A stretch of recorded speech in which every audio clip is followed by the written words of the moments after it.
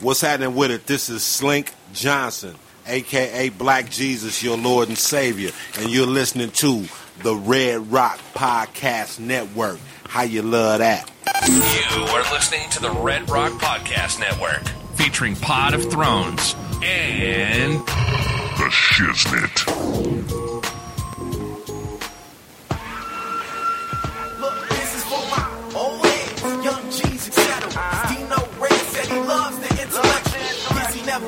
I can rap without the world. I'm only in first gear, still way ahead of you.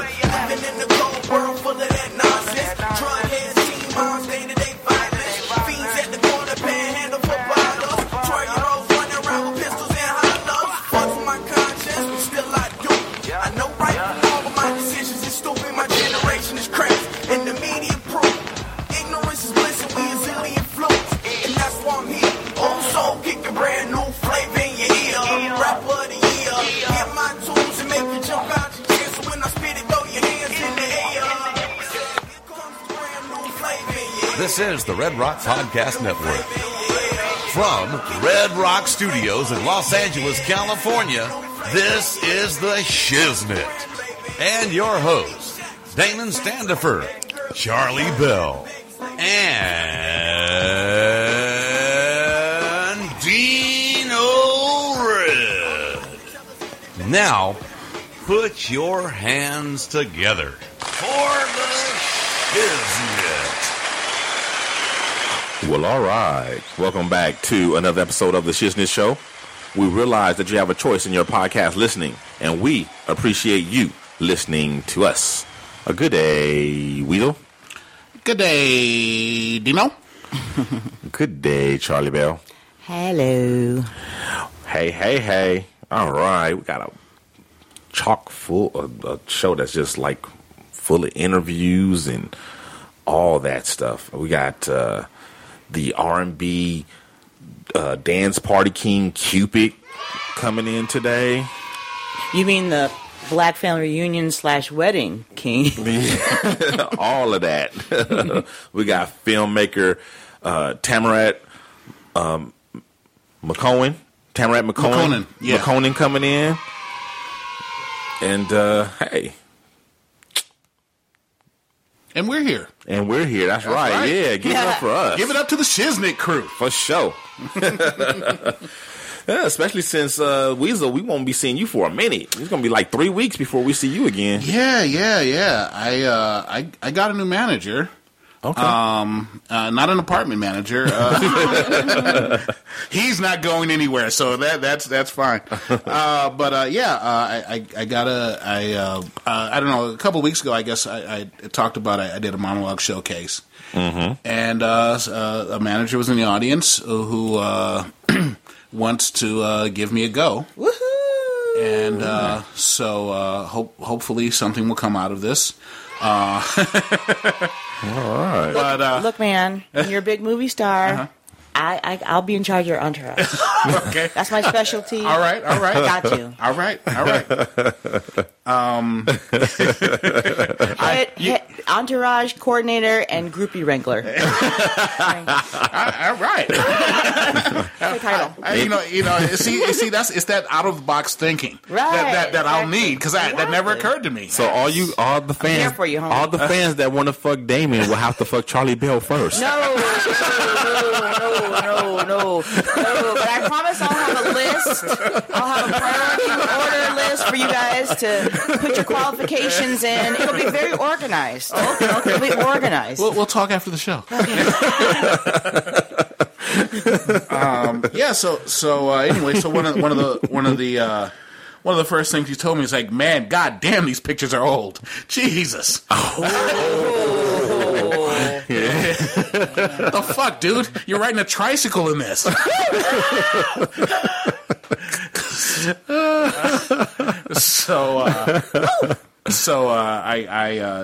have to get new pictures. And, the only he said these pictures are etched in stone. These pictures were made by that bird on the Flintstones. And your headshots are oil paintings. That ain't gonna work. It's like Dorian Standifer over in there. This motherfucker. Like, why are you wearing a loincloth in this?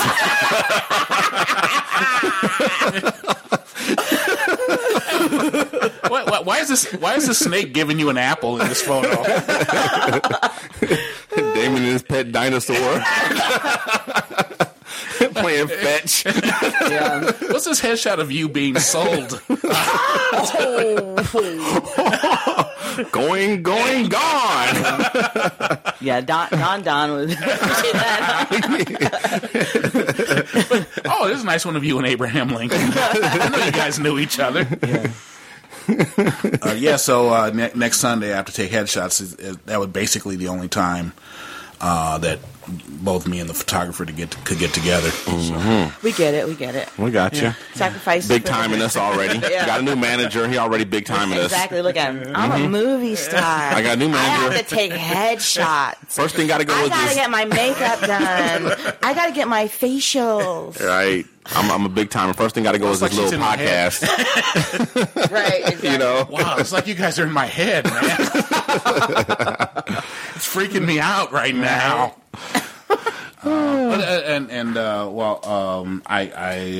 This Thursday, July 2nd, I'm going to be doing some stand up at the Formosa Cafe. Oh, awesome. Which is at 7156 Santa Monica Boulevard in West Hollywood. Cool. Doors open at 7. There's free street parking, but it's after 6. But man, it can get really crowded over there. But they also have some underground parking nearby, and it's $10. Oh, you know what? I actually might be able to make that. Okay, cool. Yeah, I might be able to make that. Cool. Because I go on vacation starting Wednesday. Oh, okay. So, or after work Wednesday, I'm on vacation. So, Okay. I might try to make it too. Is it going to be? But only if it's funny. It's going to be funny. Unfortunately, not if Damon has anything to say about it. You did hear him say he was doing stand up, right? Like, I mean, come on now. Let's be real. Charlie Bell, are you at this show where we do it?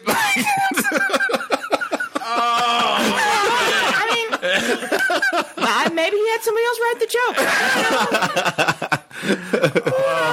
Maybe he got a new manager and a new joke writer. Right. Exactly.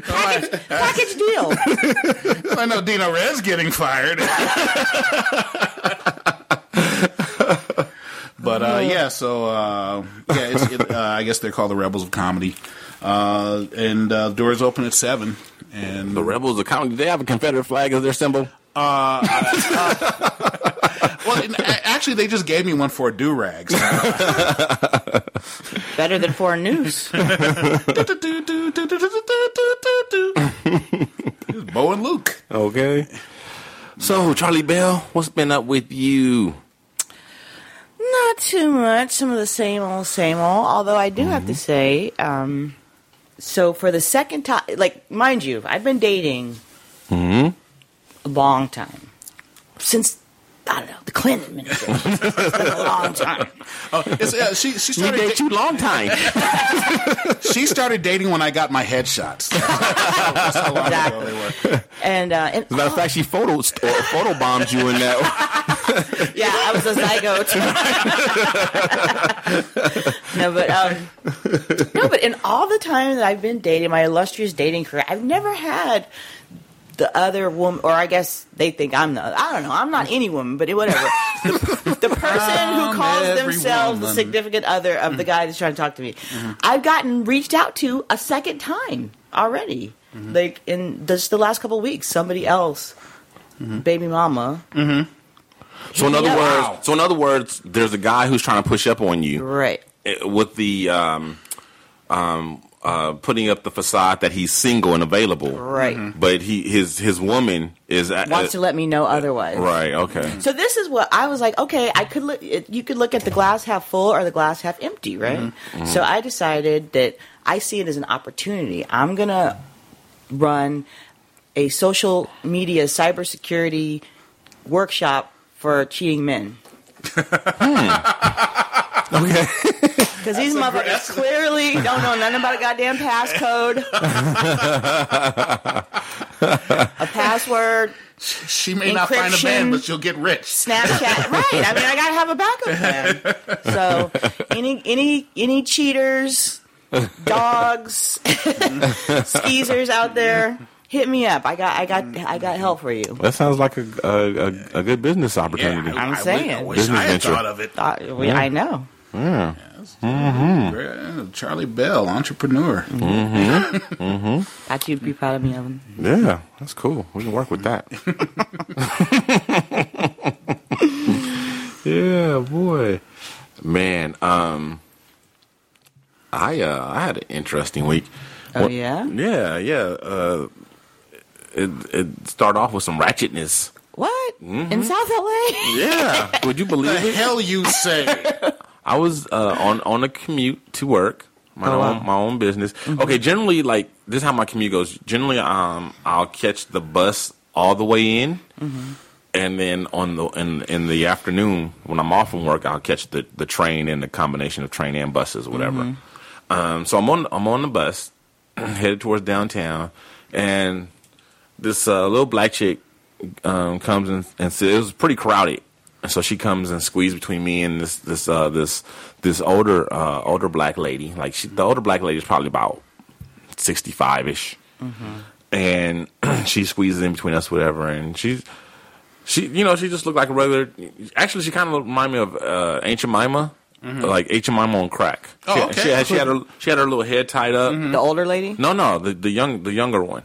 Looked like Younger one looked like Aunt Jemima on crack. Yeah, the older lady looked nice. She looked she looked like she was going to work, and she had her wig on and everything. She looked nice.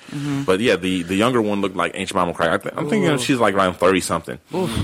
And it's bad. She kind of bumped me a little bit. She's like, "Oh, excuse me." I was like, "Oh, no problem." I just kind of, and almost as soon as she sat down, like the bus stopped at the next stop, right? She had just gotten on the bus, too. She wasn't, like, there standing up waiting for her. She had just got on. So the very next stop, she hops up and is trying to get off.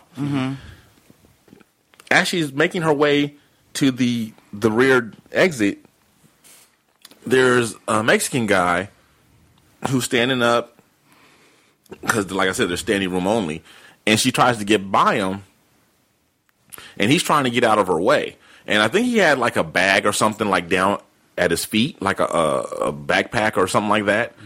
And he bent down to kind of move it. And I guess he wasn't moving fast enough for her. And I saw her do that thing where, you know how when you're trying to get by somebody and you go to the right and they go to the right and then you go to the left, they go to the left. Do you want to dance? Right. She had like 2 seconds of a stutter step kind of, and she got really frustrated and she like just went off on a dude. And she was like, ooh, motherfucker, not today, you don't you. And she kind of like pushed the dude, and then skinny black guy, third dude, skinny black guy came and jumped in the middle in between them, and kind of did like this. He outstretched his arms and kind of put his back up against. He did the beat it pose. The Mexican guy. The Mexican guy was about, I guess he was probably like a he was in his 40s, and he was probably like a middleweight size with the heavyweight gut. Ooh, but yeah, he definitely was bigger than her, taller and bigger. And so, but you can never count a crackhead out, though. but wait though. So, but then but the thing is, I get the skinny black guy was trying to help out, but what he actually did was like basically made the Mexican guy helpless. Because he couldn't move out the way, he couldn't defend him, he couldn't do anything. And so she stole to his face. Wow. Ooh. And she hit him, at least she connected one. And she wasn't doing no girl hits either. She wasn't doing that where you swatting like look like they swimming. Yeah. Nah, she was swinging like a dude. You mean stereotypical girl? Yeah. Stereotypical girl. She was doing Ronda Rousey. Right. She was dropping blows like Layla Ali. Right. She was like, I don't think it was a whole lot on it because she was small, but she was she was swinging properly. So you know she was throwing Floyd Mayweather blows. You know he felt something. Yeah. You know, because she's still a grown woman and she's hitting correctly. So you know he was feeling something. Right. And she connected once to the face, and then she got him a few times to the shoulder. And you know the guy, all he could do, because other guy was holding him back, was, even though he wasn't trying to be an aggressor, he wasn't trying to. He wasn't trying to defend him. He was only trying to get out the way at this point. At this point, that's all he was trying to do, is get out the way. So he just kind of tilted his head and moved some, and you know, so the skinny black guy was like, okay, it's over. Break it up. You know, that's just you know. And the bus has just stopped waiting for this to finish. Yeah, for her to get off or whatever. And we're just all sitting around looking, watching, right? And so she stops for a second, and then she decides to start swinging on him again. That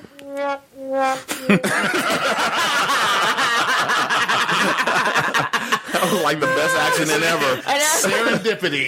Serendipity sound effects. That's awesome.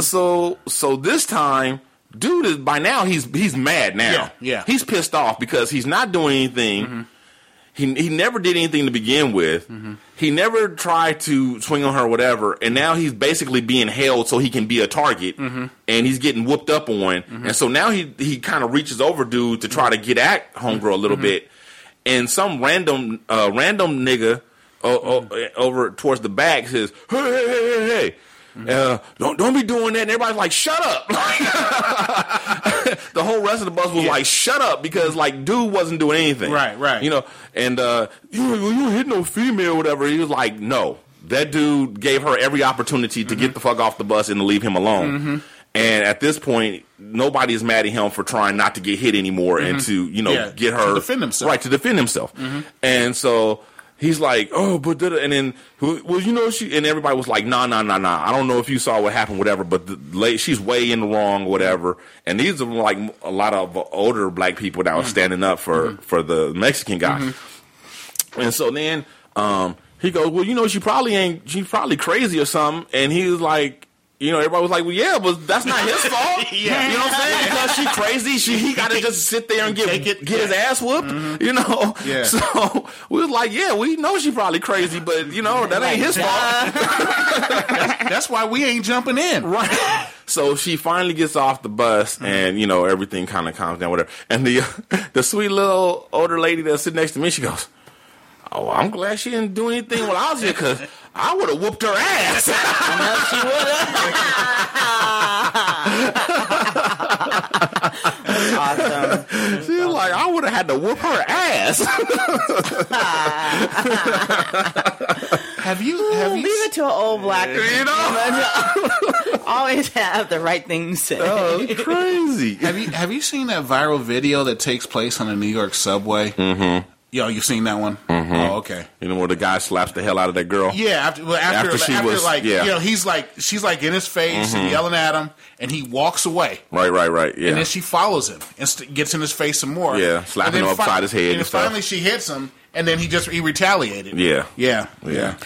So, okay, but let's focus on the important part of this story. The crack. So it just reminded me, did you guys hear the story this week about Scott Storch? And do you know who Scott Storch is? I don't. The name sounds familiar. He's a huge. Well, he was a record producer. Yeah, huge record producer. Oh, okay. I mean, he produced "Still Dre" by Dr. Dre. He produced songs by Beyonce, Chris Brown, R. Kelly. You know, he did "Lean Back," "Lean Back." You remember that? Yeah. Right. So anyway, he apparently a few years back he was on record as being worth $70 million, whatever, give or take, right? So this week, apparently, he filed in bankruptcy court for, bankruptcy. Yeah. And saying that he had essentially like $4,000 in the assets, $3,000 of which was a watch, and $100 in cash. And in part, I guess part of the bankruptcy filing or whatever, the supporting documentation, he states that he spent $30 million in drugs over a 6-month period. Wow. Right. So I don't really give a fuck about Scott Storch or his sad morality tale. I just want to know, what does $30 million worth of drugs look like? That was the only thing I could think of. Like, my mind couldn't even, is that... That sounds like some cartel shit. Right? Yeah. Well, you know, some drug dealer is retired and chilling right now. That's for sure. But, I mean, is that like a warehouse of drugs? Is that a big room? Yeah, I know what you mean. Is that drugs and hookers? Like, what all is in that combo meal deal pack? Right. Like, How big of a truck does it take to hold all of that? $30 million worth of drugs. Yeah. Wow. And why didn't we get invited to that party? Because it went on for 6 months. Jesus. You would have thought we could have gotten at least one invite. But anyway. Wow. Good luck, Scott. $70 million. Can you imagine? That's crazy. I kind of want to kick him myself. Wow. Man. Wow. It's bad enough to spend that kind of money and still, when you have that kind of money to spend, you still rich. Yeah. It's bad enough to waste it like that then, but then... Well, there's MC Hammer bankruptcy where you have a lot of money, but you just in debt with a lot more. Right. But then just to... he literally smoked it all. Spend all the money you got, you spend it all on that, and then you have nothing to show for Nothing. it. That's crazy. Nothing. Wow. I mean, if he did that much drugs, he's really lucky that he's alive. To be real. But it just reminds me of the Chris Rock joke. He always says, a crack pipe is a miraculous thing. He's like, no matter how much money you have, it all can fit inside of a crack pipe. All of it. It's a miracle. Abracadabra. Crazy. Ooh, yeah, it is crazy. But anyway, and then what else with me this week? Oh, I did we did our first recording of Light Skin Matters. So that turned out pretty good. It's not out yet, but it will be out soon. So it's on the light skinned agenda these days. Look for that. I was surprised that it turned out to, even though we kind of did it tongue in cheek was the mindset of it, and we had a lot of silliness on the agenda, but it got real. It got real, and we ended up talking about some real shit, some real feelings, some real issues. Real topics. So it's a nice balance of silly shit and real shit. So I think people, to wonder what it's like to walk in these light skinned shoes, go ahead and tune in. You know what it's like. Well, never judge a light skin unless you walked a mile in his light skinned shoes. Oh, now, awesome. Now I can live vicariously as a light bright. Great. Yeah. That's what I've always wanted, since I can't pass. Yeah. Well, we talk about that too. So, but so if you guys are in a hurry to hear that, it'll be out on my light skinned brothers by other mothers. It'll be out on their networks faster than mine. It'll be out on here on Red Rock in probably 2 weeks or so. Let's see, next week we got probably about 2 or 3 weeks it'll be out. Ooh, the suspense killing me. Okay, Charlie Bill. Whatever. Make fun all you want. I'm not making fun. I'm serious. Yeah, right. I like you all light-skinned dudes. Come on. Now, this podcast is for Asians, right? It's for anybody. Oh, yeah, okay. It's for everybody. But, all right, so we're going to go ahead and take a break, and then we're going to come back with our interviewees. This is Be Honest of the No Nonsense Show, and when I'm in Cali, I kick it with the homies Dino Red, Charlie Bell, and Weasel of the Shiznit Show. Yo, Dino, us light-skinned niggas on the way back, man. Hashtag Barack Obama said nigga. Hashtag Team Light Skin. Hashtag Light Skin Matters. The Shiznit.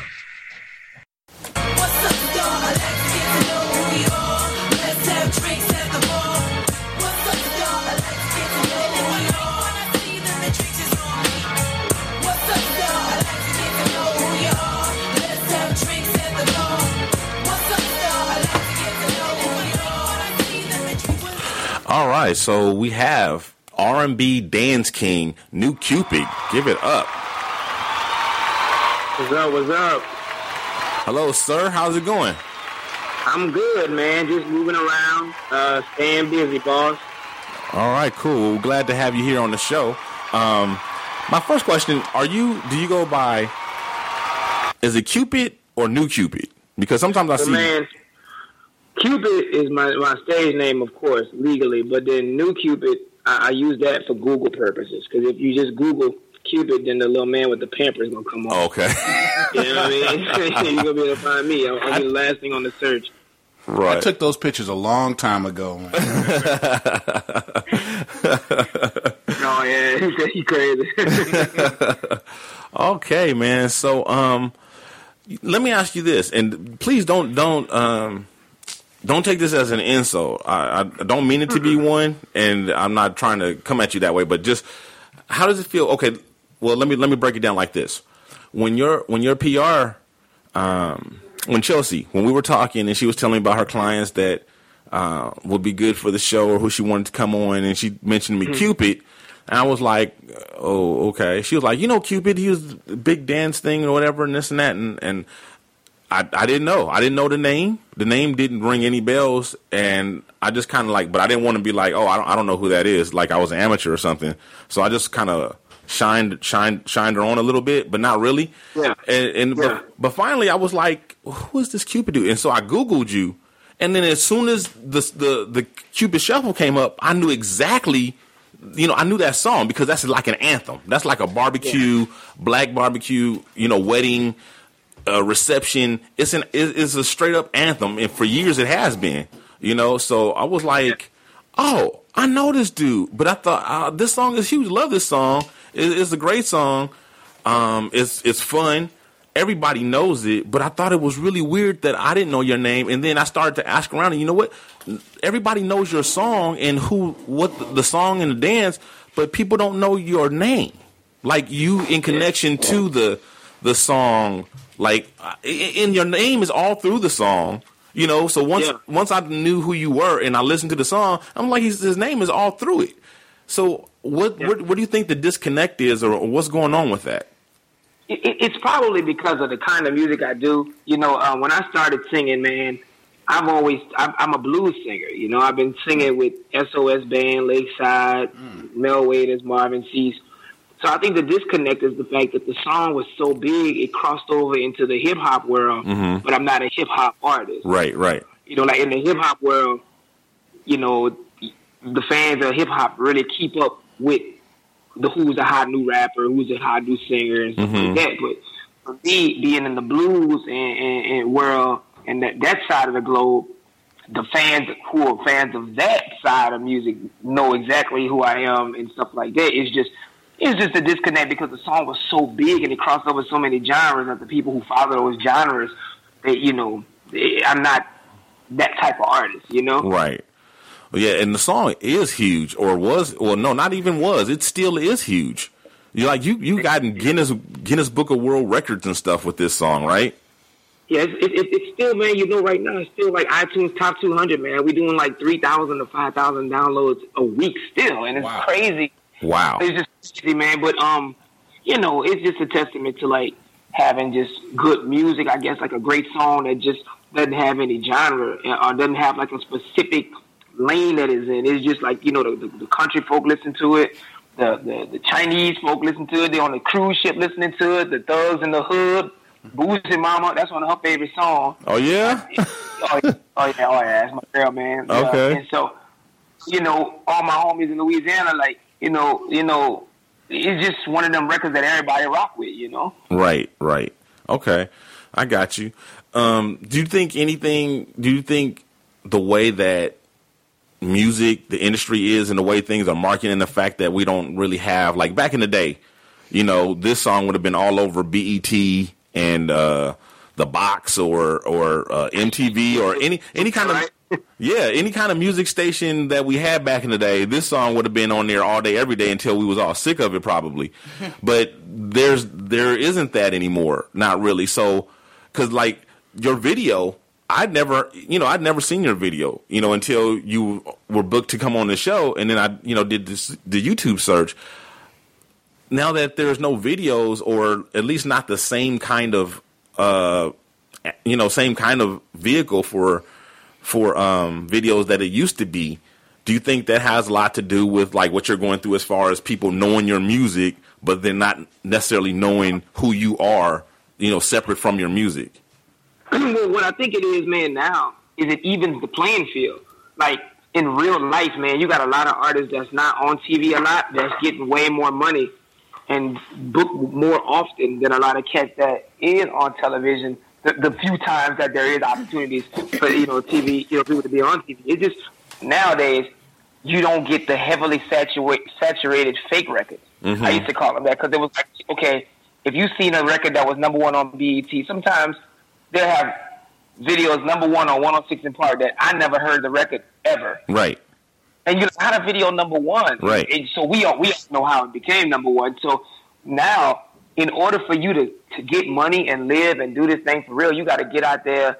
You got to grind, but you got to be accepted by the people. Like, it's not about the teaching no more. So, like, I perform in every 50 states across the country year round, and it's not because of the vehicle. You know what I mean? It's because people who do their homework and go on YouTube and check out what's going on, they book me because of, one, they know I have a great show, and two, they know, the substance of who I am. So I guess nowadays it evens the playing field because now you don't have these guys who a record company signed, they play their video a million times and they're a star and they don't have no talent. Right. Like now, like those cats are in and out so quick. They not doing no shows. They selling tennis shoes now or something. Who knows what they doing? And now, every week in and out doing their thing just because, they built their own audience and able to grind. So it made it even, man. I know the record company's got to be sick about it right now because they can't cheat no more. Well, that's an interesting take on it. I don't think I've ever heard that an artist with that point of view. But yeah, I like that. Was Cupid Shuffle your first single, or what was your first single? Man, I had been singing. I had 3 records out I did before Cupid Shuffle, but again, they were all like on the blues kind of vibe. And then when I did Cupid Shuffle which was way in 2006, I got signed in 2007. It was just a local Louisiana record that was doing well. That started spreading. And look, man, I'm writing songs about the beauty of life. I'm writing songs about the circumference of the world. You make grown people music. but what's crazy is when I did a song about direction, it worked because I never did a line dance before ever. And man, I got a call from Atlantic, and I'm like, "Y'all want to sign this record?" And they're like, "Yeah, it's taking over. It's all over." So, that was my first national record was Cupid Shuffle, man. Okay. So, tell us what are you working on now? What are you trying to promote, and what's going on with you these days? I got a new record I just dropped called Dance Fever. It's 13 cuts on it. I got Mia X on there. I got Mystical on there. I got College Park on there. And we just been moving around with my band and stuff and just touring and just staying busy. I just came off the tour with Nephew Tommy from the Steve Harvey Morning Show. I just came off tour with him for his People Inside My Head tour. And I just got where we picking up a second leg. So I'll be doing that and just working, man, just doing these festivals, doing these big events, and putting out this music. Wham Dance, which is one of my records with Mystical, is doing really well in the streets. And I'm gonna tell you, I got a little secret that me, Raheem Devon, and Mystical got a record that we're gonna be dropping in a couple of months. That's like off the charts. Because what's crazy, man, is I'm getting hit up by a lot of these national artists now, and the first thing they say is, "Hey, man, we trying to get a stepping record, or we trying to get a line dance record." So, like, it's crazy to me that I done got hit up by Tank. I done got hit up by Silk. I done got hit up by all these people like that. I'm like, y'all want dance records? So it's cool, man. It's cool because I think they starting to see how organic and organically strong it is. So those are the things I'm working on right now, man. Is my project Dance Fever is on iTunes and Google Play, Amazon, and just trying to put out some good music, bro. Okay. Well, let me ask you this: how many dance songs do you have? Because you got a lot. Oh man, I got like 11. 11. Crazy. I got about 11 of them. I got Cupid Shuffle, Love Slide, Do It With Your Boots On, Go Ahead Baby. That's the one College Park produced. The Wham Dance with Mystical. Right. The Chop with Nephew Tommy. The Dade County did with Flo Rida and DJ Tight was one of their guys. Okay. I got a few of them everywhere, man. But you know what's crazy, dog? If I remade Amazing Grace, you know people will walk up to me and say, "How the dance go?" How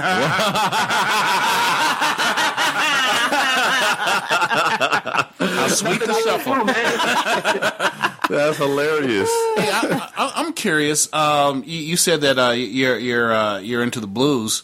Do you release like do you do like Prince? Prince releases a rock record and he'll release an R&B record at the same time. Do you release like a dance record and a blues record at the same time? I do, bro. And you know, man, like everybody got a relative that live down south. At least one.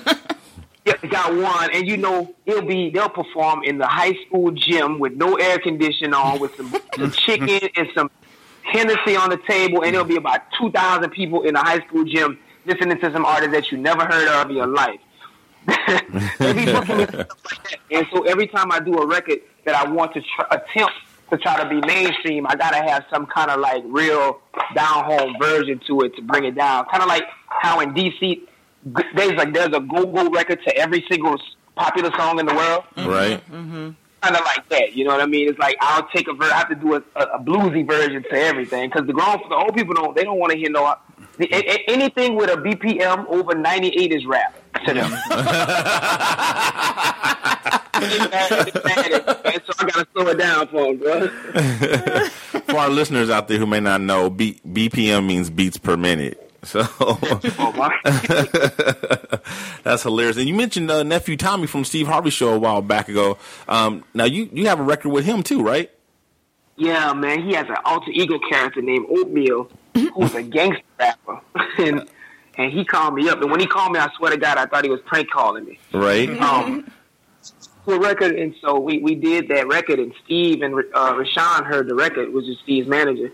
And they were like, y'all need to do that record on tour when Tommy goes on tour. So we did his first leg of the tour, man. It was me, nephew Tommy, Tony Roberts, Junior from the show, and Prescott Gilliam. And we did pretty good, man. But it's just another line dance record with a crazy video that we shot in Houston. And, the hood like it, man, especially the line dancers and the steppers, man. So that one's kind of getting a little traction as well. Well, we got that one here. So we're going to go ahead and play that, and then we're going to get back with you after it's over and finish up this interview, okay? I'm good, brother. It's your boy NewCupid with my homie Oatmeal. Yes, sir. We got something brand new for y'all. Tell them what we got, Q. It's called that 2x5. Watch this here. 1, 2, 3, here we go. 2 steps to the right.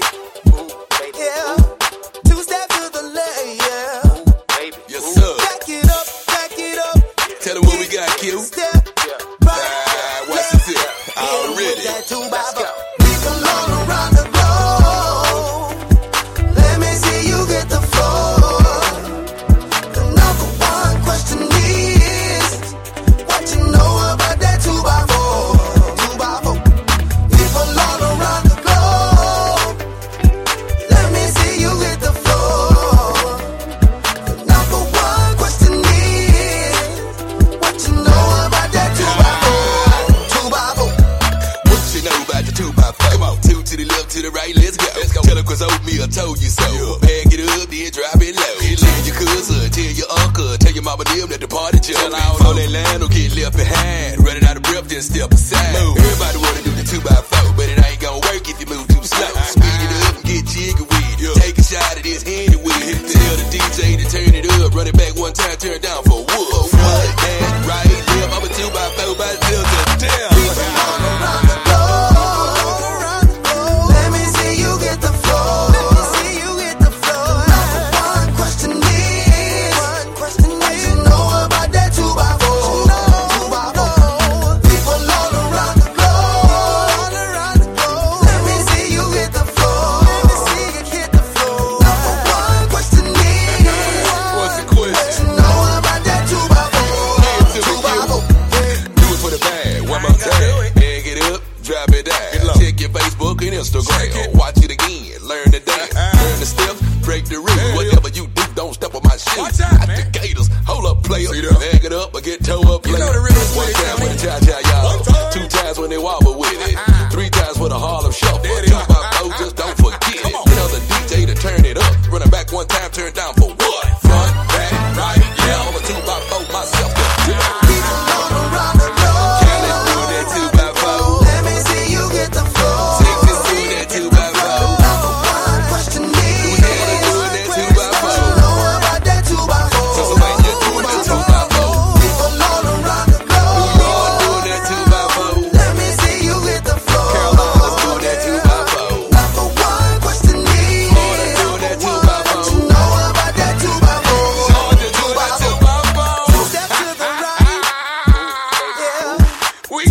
Load it 2x4 all over the world, boy. Cupid, Lafayette doing it, boy. New Orleans doing it. Two-step to the right. Yeah. Two-step to the left, yeah. Ankle shaker. The Bobo. Lil' y'all. West Montgomery. People all around the globe. Now go with your bad food. Let me see you get the flow. Everybody to the flow, baby. One question is, number one, what you know about that 2x4? Tell me what you know about that. People all around the globe. Lil' y'all to West Montgomery. Let me see you get the flow. Ankle shaker, waist down.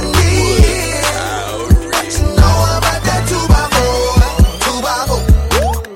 All right, and so there you have it. NewCupid with nephew Tommy, aka Oatmeal. Lowers your cholesterol while you dance. Tearing up the dance flow.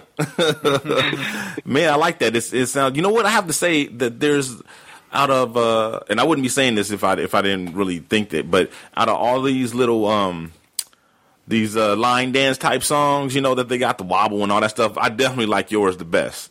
I like the music. I like the lyrics. I like yours the best. Oh, another video that I seen of yours, I had seen of you and did not know it was you, was Old School. Old School kind of went viral like a year or two ago on Facebook. Hey, bro, I'm gonna tell y'all this. That's my secret weapon. Like, we got a video for that, but I don't want to release it until like I get back famous. You know?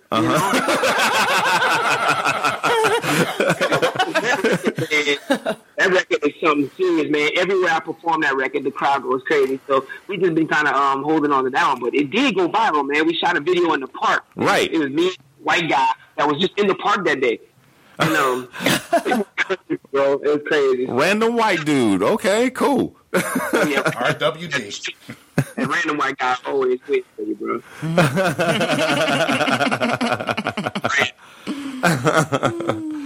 Oh, wow. Okay, man. Well, hey, man, thanks for coming by and chopping it up with us.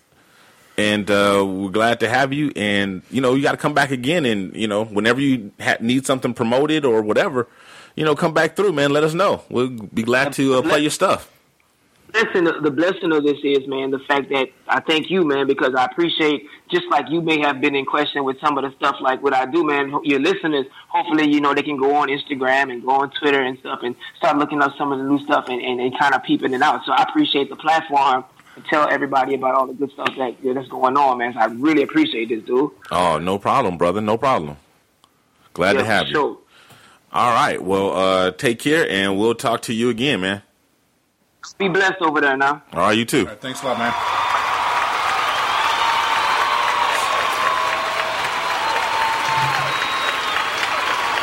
And we're back, and we have another guest for you guys today. We're doing it big for you today in the Shiznit studio. We have filmmaker Tamarat Makonnen. What's going on, guys? Hey, what's up, man? Thanks for having me.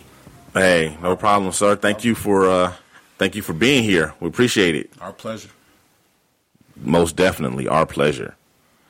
And so, Tamarat, let's start from the beginning. Where are you from, and what got you into being a filmmaker? I'm originally from New York, and I've always been sort of a daydreamer. So, film seemed to be the natural transition as I became an adolescent. I've always been interested in storytelling. I've always had a vivid imagination, and so what better way to utilize those tools than in film? Okay. Well, we kind of kindred spirits because in another life I would have been a filmmaker. In another life? Yeah. Well, why not this life? Well, in this life, I'm not a filmmaker, but I play one on this podcast. he's actually a film watcher. Yeah, pretty much. Yeah. We're all filmmakers in our mind. So, now documentaries. Now, is that something that you always wanted to do, or is that something that you fell into, or do you do other things besides documentaries? Well, I really don't have any kind of box when it comes to filmmaking. Okay. I kind of started my professional career directing music videos for hip hop artists. Boogie Monsters, Dead Prez, the Who Riders, just underground hip hop artists. No, those not all underground, man. We heard every one of those groups you just named. Don't play yourself short. You make it sound like you was out here doing it for doing videos for Pookie and them. Yeah, a little man over on 18th Street. No, man, you did some stuff for some established artists that we actually probably have seen the videos. Yeah, absolutely. I mean, when I use the word underground, I just mean in the sense of not mainstream, but you've seen their work and yours. Possibly mine, yes. Right. So that was the professional start of my career, directing music videos, and then transition to feature films and documentaries. For me, it was a natural transition. That was always the end game. Was to do movies. So I got one under my belt, a narrative, psychological thriller drama called Dreams and Shadows. Okay. And stars an up and coming actor named Sean Colin Young and James Russo, who's been in a bunch of films. He's a character actor. He's been in Donnie Brasco and Django Unchained and a bunch of movies. So, then, now we're here with the documentary In Search of the Black Knight. Right, In Search of the Black Knight. So what was the inspiration for this movie, this documentary? Just that, it's a conversational piece. It definitely is. Yeah, I mean, most of us have been in conversations about the current state of black relationships in America. I'm pretty sure everybody at some point has had that conversation about what's missing, what we need more. Is the sisters lacking, are the brothers lacking? Is the shortage true? Now, full disclosure: Are you in a black relationship? I am. Okay, good for you. I'm in a black relationship with a white woman.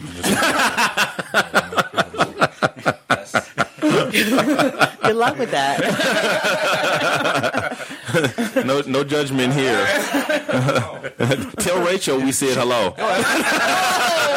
Hey, she's my coffee mate. I actually am in a black relationship, but I don't discriminate.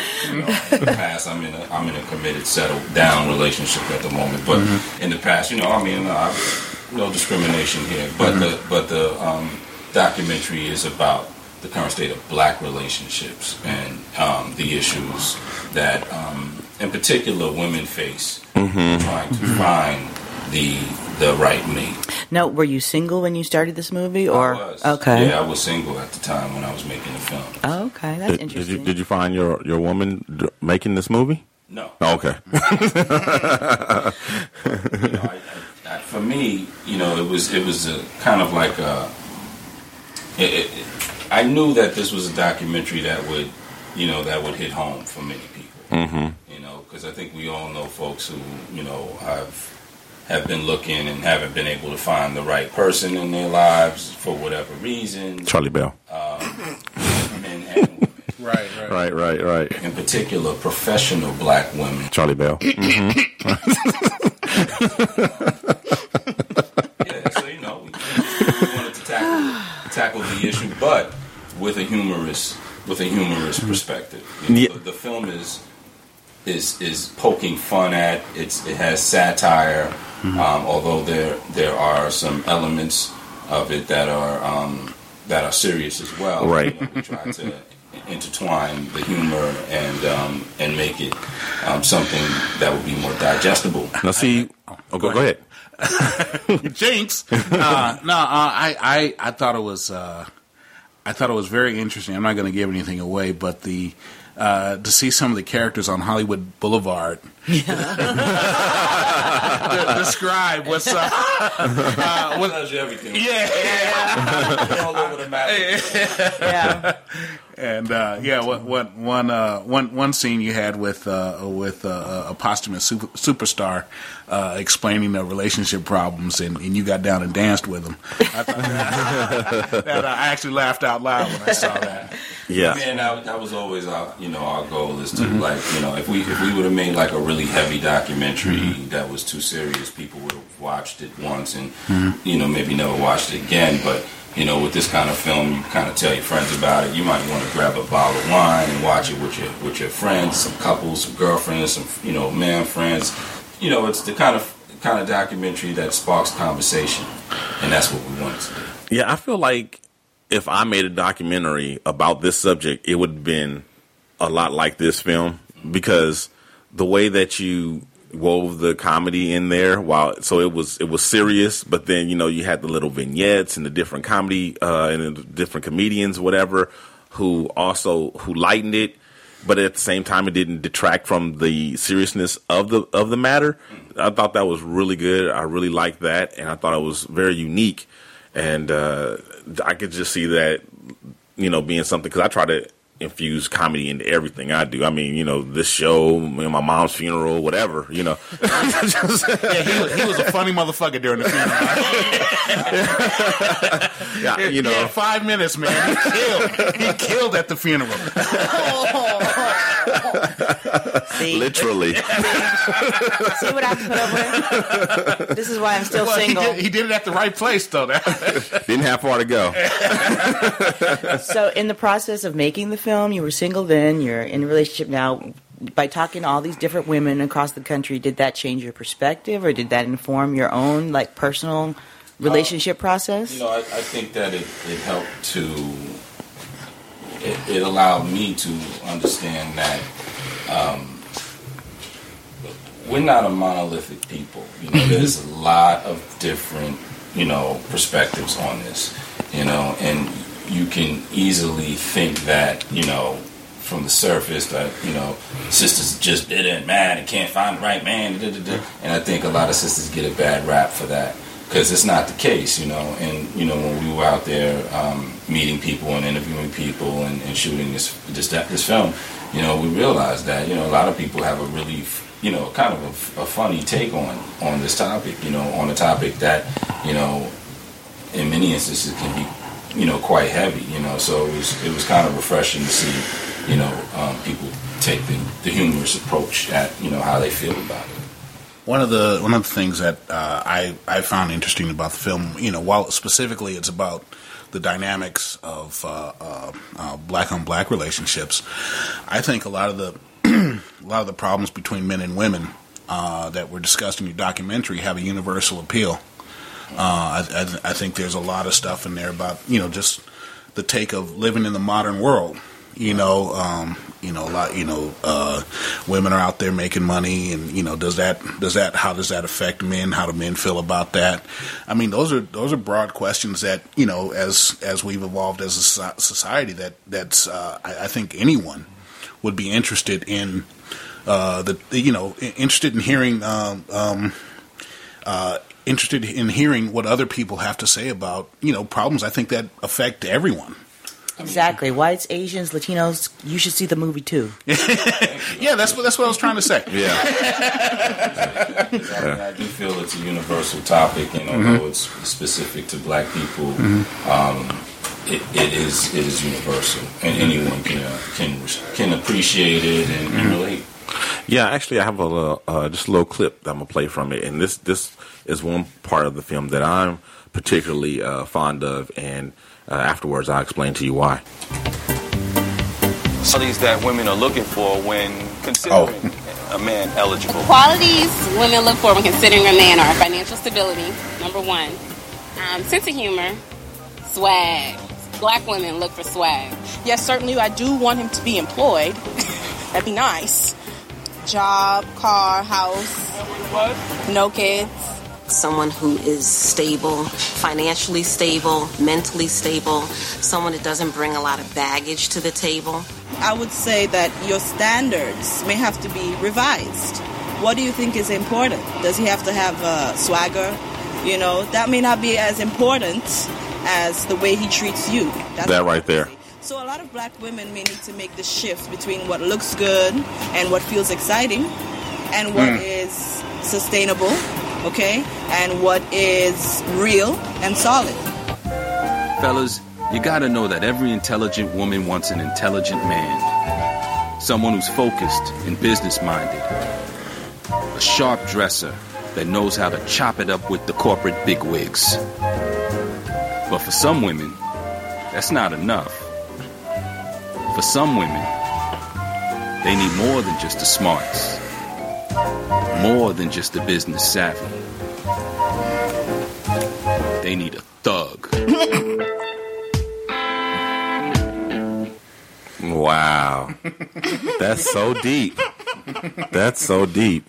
I'll try to explain what the listeners probably were trying to figure out. That starts off with street interviews, where we would just kind of run and gun and interview people from all walks of life and get their perspective. And then it transitioned into a sketch that we did that you could call, businessman versus thug. It's just basically, kind of giving you the perspectives of both sides. Some women like the thug, some like the businessman, and why. And then there's those women who want both in the same man. That's the part that I'm find particularly interesting, because as my our regular listeners on this show know, we've talked about here that Dino Red has his own theory on the matter, which is he's coined the term gentleman thug theory, which is the exact thing that was shown there in your film, and basically it's the female version of the Madonna horror complex that us men have. Is where you want the two contradictory personalities within one person. It's in the street freaking shit. Right. So, and so I really like that. Appreciate it, man.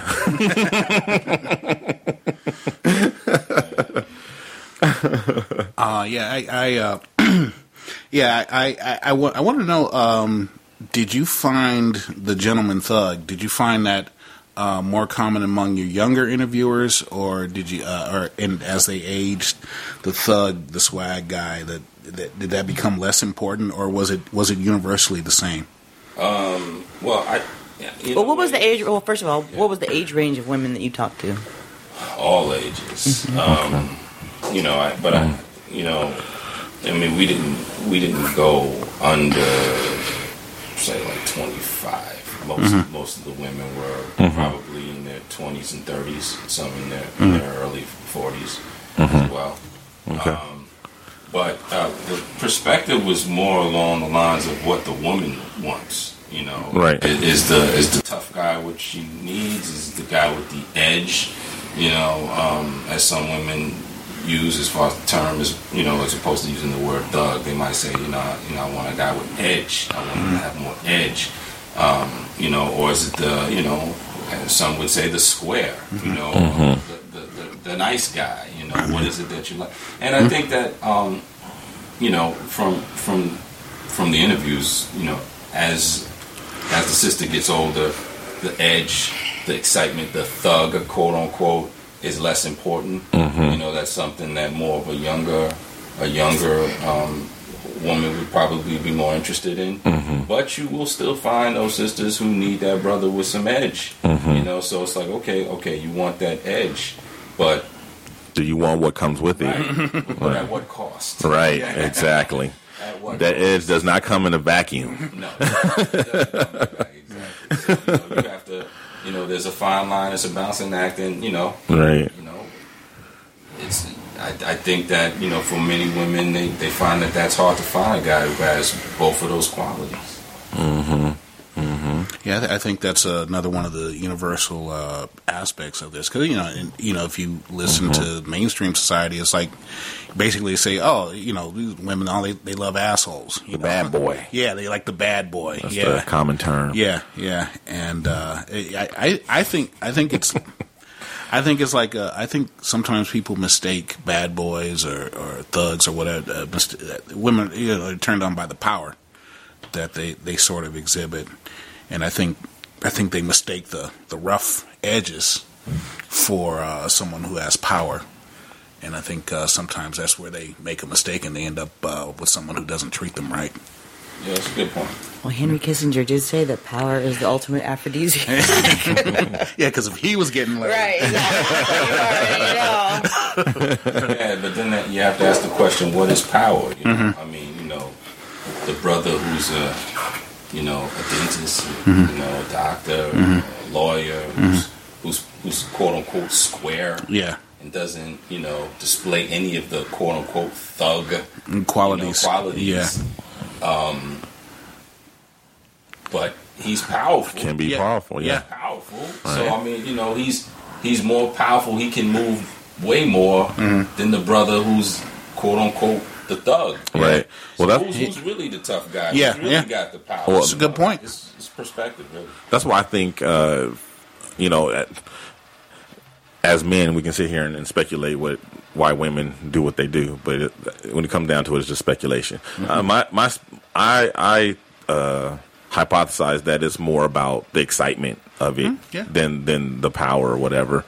I think that might be an aspect of it, but I think it's just the pure excitement and adrenaline of it, of being with the guy who's not a square. And I think that's universal. That's not just black. Oh no, that's definitely universal. Back in the days, the father would tell his daughter, don't date that that greasy Fonzie looking with the black leather. Yeah. Yep. Don't you bring him home. No. You need to date Richie. With his woes and A's and stuff. Sit on it. You date that guy. A mouth on that kid. And as we all know, the more you tell someone don't do it, that's the first thing they do. She's jumping right out the window and onto Fonzie's bike. That's right. So you gotta be careful what you ask for. It wasn't until this moment that I realized what Fonzie meant when he said "sit on it." Yeah, his bike is a euphemism for his penis. For those of you who didn't catch the subtlety. Thanks for the literal breakdown, Dino. Make it plain. So now let's tell people where they can find this movie. Where can they get it? The film, we screened all over the country at various film festivals, and won some awards for best documentary. And congrats! Thank you. Yeah, we did really well, and now the film is available, for purchases. You can take it home. It's on DVD. It's on digital download. It's streaming. You can rent it. You can digitally purchase it. And again, that's called In Search of the Black Knight. In Search of the Black Knight, and it's as of now it's at Amazon and Vimeo. Okay, there you go. It's right there. All right. And what about you? You want to give out your contact information if anybody wants to? You can reach me on Twitter at Tamarat Makonnen. That's my full name. TAMARATMAKONNEN. Or Instagram, same thing. Okay. Are you going to do a follow-up documentary from the men's perspective? We've thought about it. We'll see. It really just depends on, the feedback, because the film just released. Okay. So we'll see what the feedback is, and, that'll determine if we decide to do a part 2. Cool. If you need a married man's perspective, I know one opinionated black married man that would be glad to lend his voice. But you don't want black women throwing tomatoes at your movie, so be careful. Please.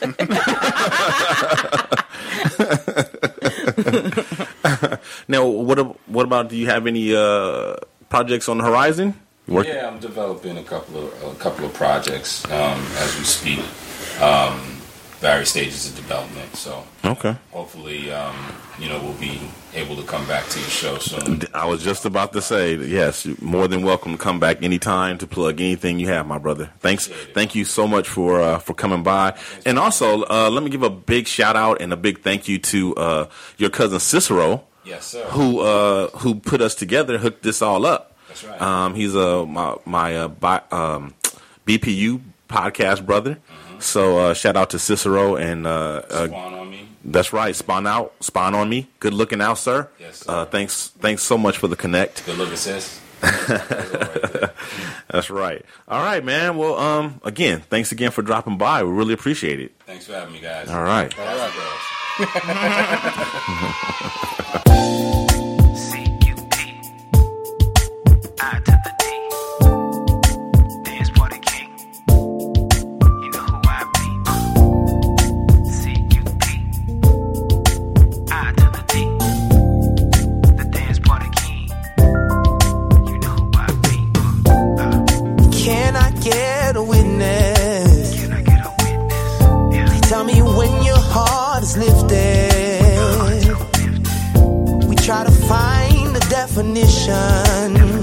But we can't. It's unexplainable.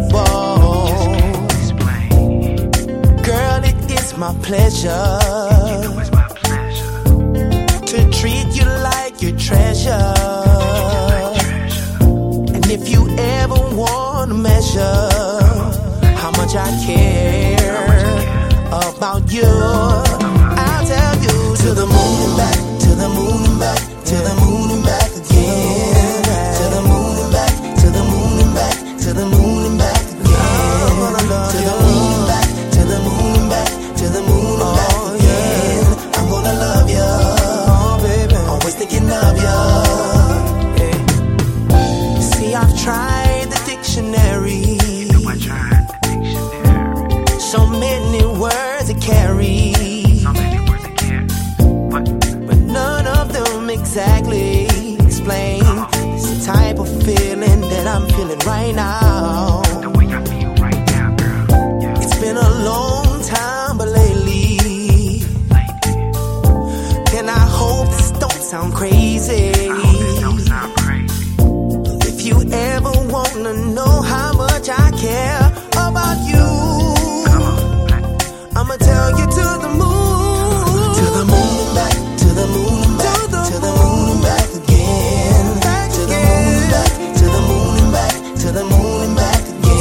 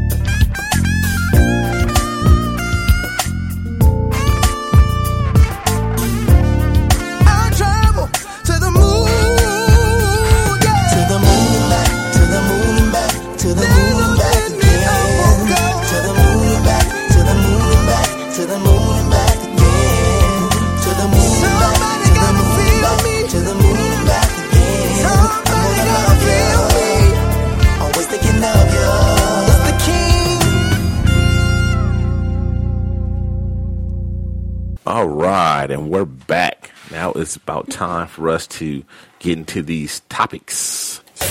News and noteworthy. The Shiznit.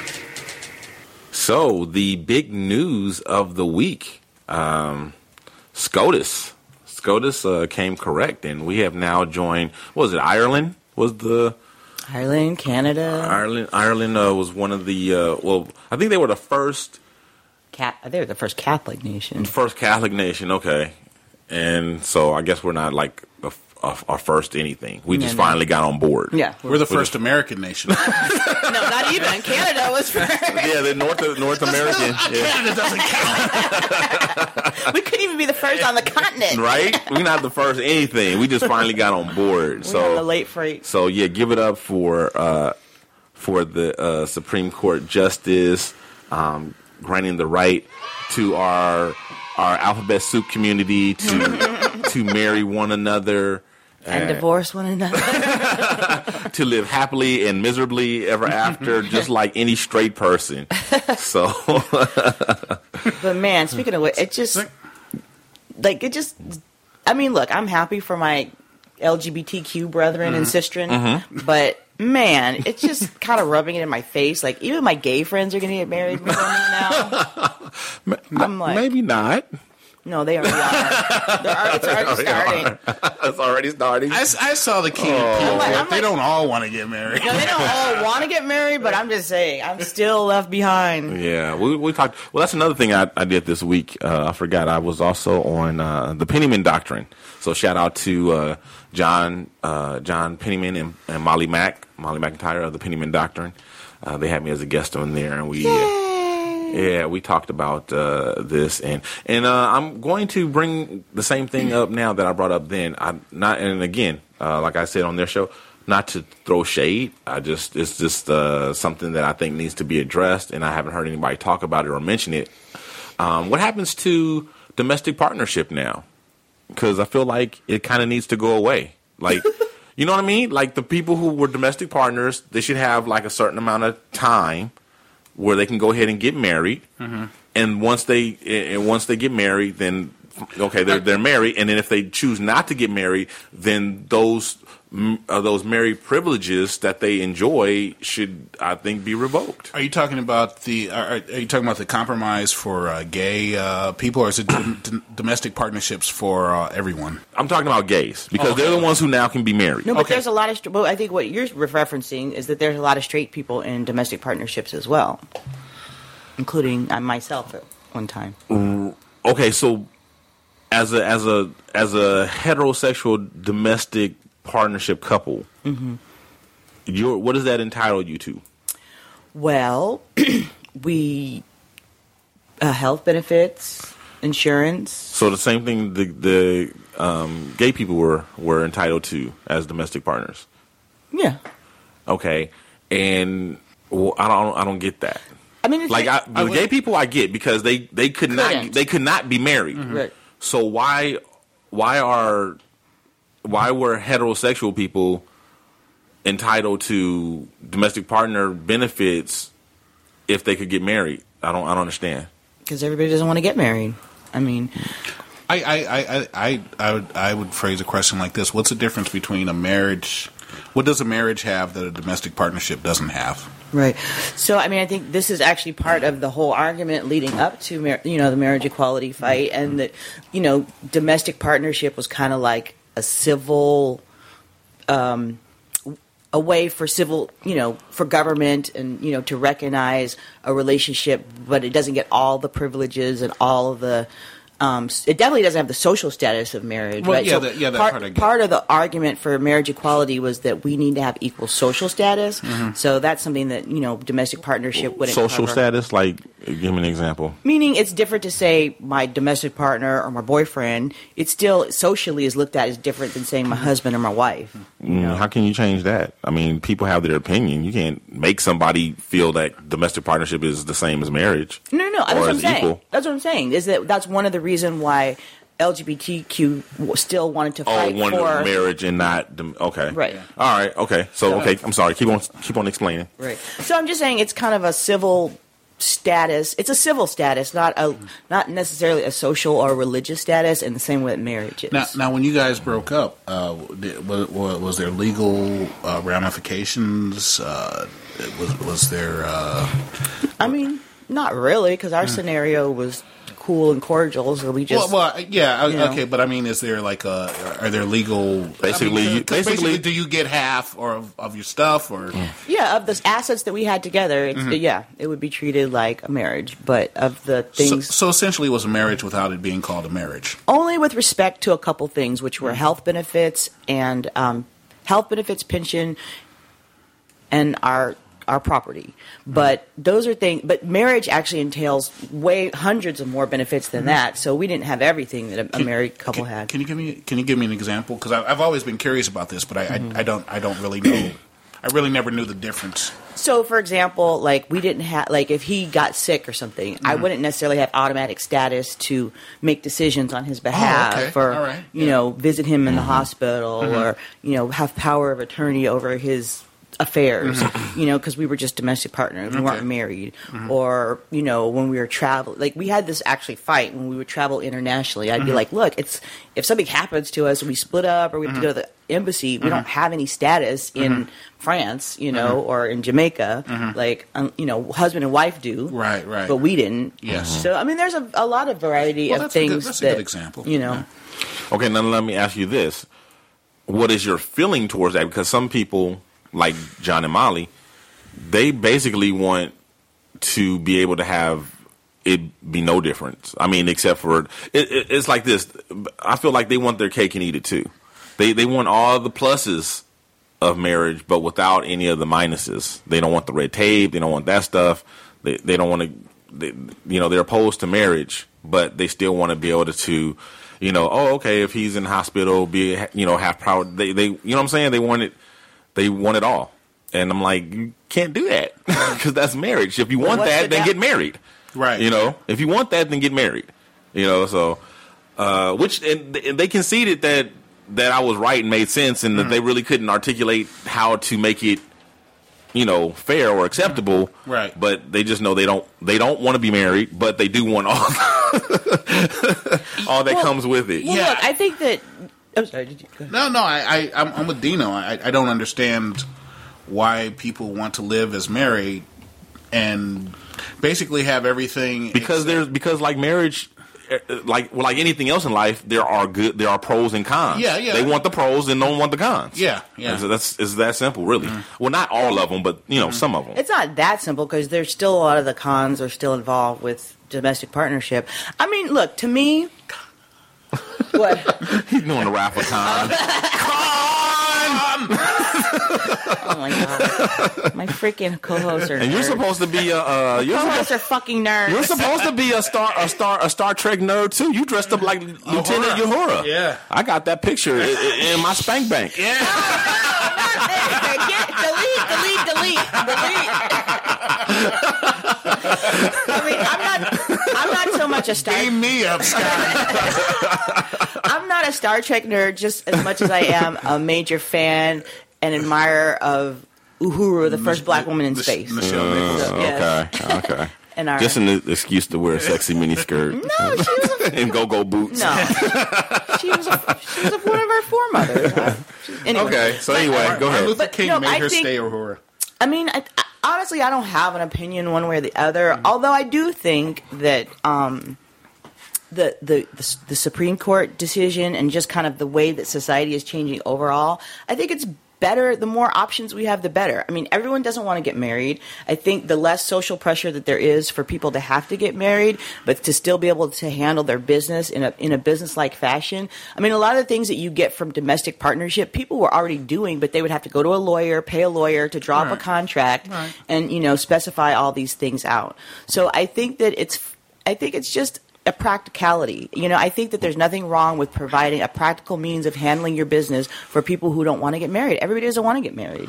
What's funny is because I never really thought about this topic. It just kind of popped in my head when I was doing the Pennyman show, and we started talking about it. And then I was surprised to find out my views on it. I would have thought that I would see it more Charlie Bell's way, but I don't.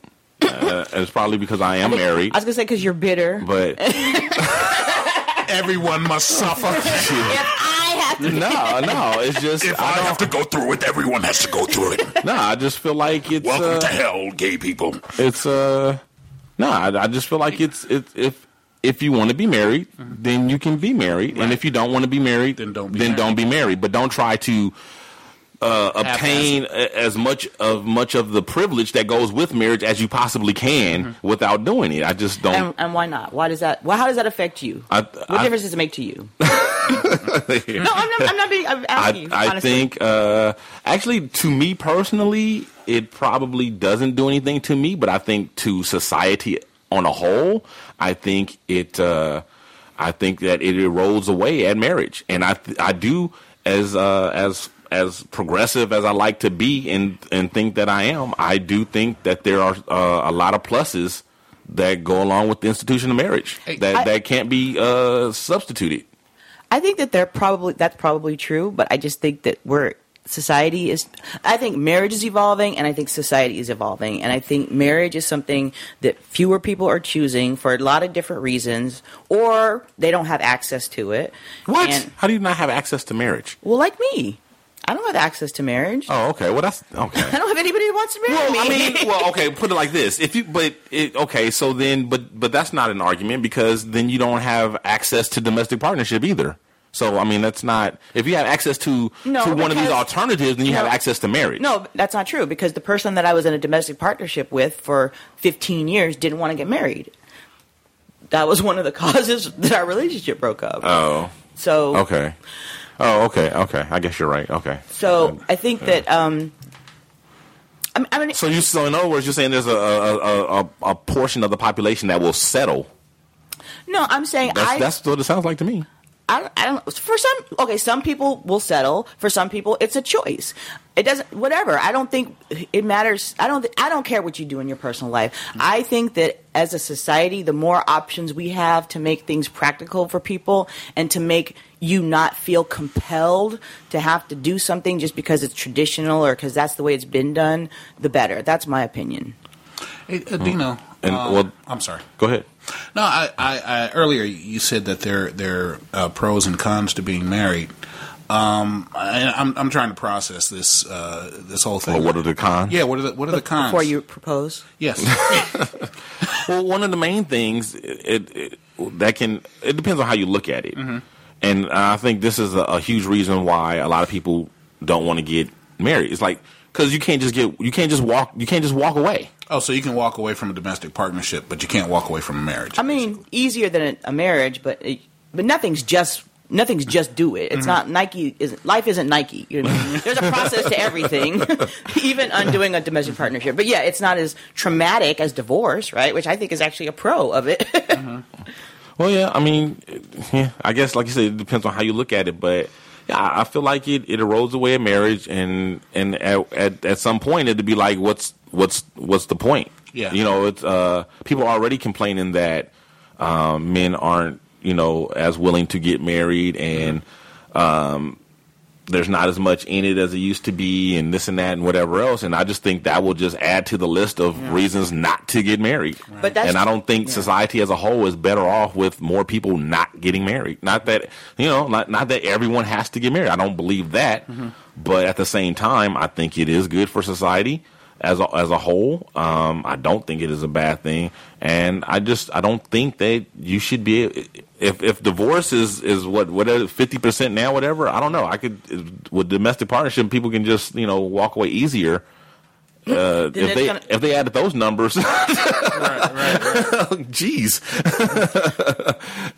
But I think one of the reasons why the divorce rate is so high is because people who shouldn't have been getting married got married. And I've seen more of that in my lifetime of people who really weren't suited to marriage at all, but felt for whatever reason that they had to get married, where there was social pressure, they got the girl pregnant, whatever. But and women and men. So I just feel like the more our social civil, legal institutions can actually reflect life as we live it and the practical choices that we face as people. I mean, to me, that's better. Not just supporting marriage for the sake of supporting marriage. I mean, marriage as a concept yeah, like you said, it probably has pros and cons. But, I mean, to me, that actually is better because then the people who actually choose it are going to be choosing it because they want to be in it, not because they have to be in it or because they feel pressured to be in it. So, I mean, I don't think it would be terrible to see a day when fewer people got married, but the people who are married are committed to their marriages and to the idea of marriage. Like, I think that would actually be better for the institution of marriage. What the fuck do I know? Well, just let the record show that the Weasel is just as confused as he was. Yeah, we could put that just as we could just play that remark at the beginning and end of every show we do. That's funny. Whoever thought that that decision would lead to this conversation, but that's interesting. I think that's an interesting topic that could be, discussed again at a later date further. But next is did anybody else catch Obama singing in church? Well, I think POTUS stands for Pastor of the United States of America. Amen. Was he actually singing or was he preaching? Oh, both. You didn't hear it? No, I didn't. Well, I actually have a clip of it, so you like to hear it? Here you go. I've heard him sing. He's got a nice voice. Yeah, the organist had to get some. Sing praise, how sweet the sound that saved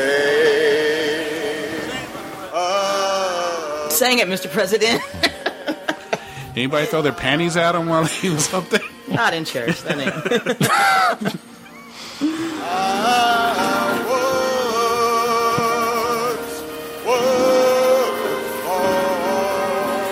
Started off good. Well, he can afford someone to give him voice lessons. Auto-tune.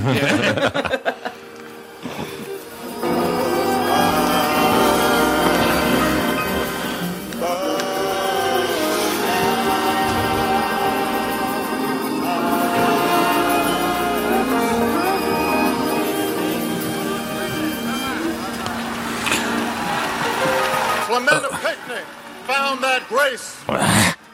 Cynthia Hurd found that grace. Susie Jackson found that grace. Ethel Lance found that grace. Yes, Lord. I didn't realize this was the. I would not have made that joke. I'm sorry. Simmons Sr. found that grace. Sharonda Coleman Singleton found that grace. Myra Thompson found that grace. Through the example of their lives, they've now passed it on to us. May we find ourselves worthy of that precious and extraordinary gift as long as our lives endure. May grace now lead them home. May God continue to shed His grace on the United States of America. Since we won the war, motherfuckers. I said Charlie Bell found that grace. Damon the Weasel Standifer found that grace. Dino motherfucking Red found that grace. Man, if he had to kind of just put a little bit more, if he had to put this little hat in there, I'm telling you, the whole world would have blew up. I mean, the congregation was already. That's what I'm saying. It would have they would still be talking. Twitter and Facebook would still be afire right now. Well, did you see they interviewed the organist? That was totally impromptu. He was like, I just got to feeling it. Right. I was like, I had to put some stank on it for Mr. President. White people would have been at home like, what's going on? I don't get it. No, they got it. They got it. A lot of my white friends were telling me how moving it was, so they got it. Well, yeah, I mean, shit, Martin Luther King, he moved the world. He mesmerized the nation. I mean, the world, Nobel Peace Prize. Yeah. I mean, that's. I think black orators have they crossed over a long time ago. You think? Yeah, but I still think it'd been something different for the president of the United States to come like that. Yeah, but he appears on the Jon Stewart show and the Tonight Show. I mean, I think we've podcast. And podcast. I think as a nation we've gotten, and it started with Clinton on the Arsenio Hall show. I think we've gotten more accepting of a less formal president. Well, let me clarify. I don't mean like it would have blown up with like negativity. I just mean it would have been taking it to another level. Everybody would have been talking about it. Still is what I'm talking about. It would have been a big thing. It would have like people would have been like catching the Holy Ghost right there in that church and passing out. I mean, it would have been huge. So that's what I'm saying. So Dino, how did you feel listening to your president give that very moving energy? No, yeah, it was good. It was good. Yeah. I was going to say, most presidents after they finish office, all presidents they open a library. I think Obama should open a church. Some sort of religious. You can make a lot more money in a church than you can in speaking engagements. Yeah, they take out like 3 or 4 offerings in some churches. We just need 74 more cents. Malia has to go to college. We gotta fund Obamacare. No, but on a serious note, though, I just want to say a couple words about my president. I cried. I mean, I've been very emotional all week. This has been a very moving week between gay marriage, between, the Affordable Care Act being upheld, between fair housing rights being upheld. This has been a historical week. And, people are talking about, I don't know if you've been paying attention, but a lot of people are talking about, okay, this is starting to be like an opportunity for us to look at the totality and the legacy that, the President Obama is going to leave, other than just as the first black president. And it's really astonishing. Like, I feel like we take him for granted. Like, on a day-to-day, it's easy to get caught up in the bullshit and the Congress back and forth and the petty bullshit. But, aside from being the first African-American president, which is a huge thing in and of itself, he's, expanded the healthcare system. This is the first expansion of healthcare since Medicare. He's really he's the first president to say gay folks, are equal citizens and deserve the right to marry and to love one another. He's trying to help immigrants. He's just done so much. He saved the friggin' economy from going off the cliff in the worst recession since the Great Depression. Right. There's so many. He's going to be looked at as a much more consequential president than I think a lot of folks realize. And, I'm just extremely impressed and gratified. And I think that we're going to look back on these days and this week and these times and realize what a major historically significant moment we've been living through. Charlie's in love. Yeah. Charlie's No. You know what? I'm in love with the progress. I feel like this whole thing about the Confederate flag. I'm in love.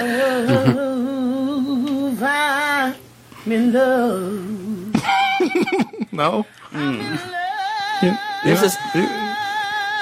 This is what they're going to sing at Scott Storch's wake. This is going to be his homegoing wake song. Hymn. Do you think Scott Storch still owes people money? Why else would you file for bankruptcy? No, I mean people that could hurt him. It's like you spend $70 million and you still owe people money. A lot of cocaine is a hell of a drug. Hell of a drug. But anyway. I hear you. Well, with that, I think that is a good note to go out on. We had a full show. And go ahead and give some shout-outs, and then we'll wind down. And again, go ahead and keep an eye out for that Light Skin Matters that's coming soon to a podcast near you. Shout out to my boys Gil Laurie and Be Honest. Shout out to John Pennyman and Molly McIntyre of the Pennyman Doctrine. Thanks for having me on, guys. And go over to their network if you want to check out the show that I was on. Their latest one is out. And let's see. Shout out to Jared Hill and the Back to Reality podcast.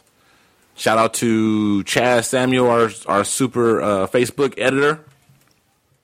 And with that, we are... Oh, D. Yo, what's up? Can I plug the gig one last time? Yeah, go ahead. Thursday, July 2nd at the Formosa...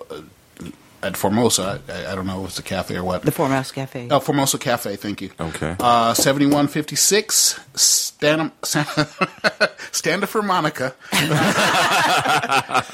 Google that. God, that would have been cool if I had married a girl named Monica. Stand for Monica. Santa Monica Boulevard, West Hollywood. Doors open at 7. There's street parking. All right. And so, with that... Oh, did you want to do the clarification? What clarification was that? I think you wrote something on my friend's page about you forgot to mention the clarification. Oh, yeah. Good looking out. How'd you know about that? She mentioned it? It was either on her page or your page. I forget which. Yeah. Or was on Twitter. I don't know. Right. A couple episodes back, I mentioned somebody said, "Oh, if you don't talk about Rachel on your next show, then I'm not going to listen to the show anymore," and I didn't know how to take it and this and that, whatever else, and I said I was taking it as a joke, but I wasn't really sure. Yes, that person did. They did write in, and they did tell me that they were joking, and that see if I can remember. She said something like it should have said something like. Basically, she just said she was looking forward to us talking about it and all of the commotion that she was causing and ratchetness and whatever else is basically, she was just saying she was looking forward to us talking about it. But anyway, yes. So there's that clarification. For Charlie Bell, Damon the Weasel Stanford, I'm Dino Red. Holla at your boy. Of The Shiznit. And don't forget to tell your friends about the show. Check out our website, theshiznitshow.com, or hit us up on Facebook under The Shiznit. Follow us on Twitter at The Shiznit Show. Write to us at theshiznitshow@gmail.com, or leave us a voicemail and make it sexy at 424-261-4878. This has been The Shiznit. You're listening to the Red Rock Podcast Network.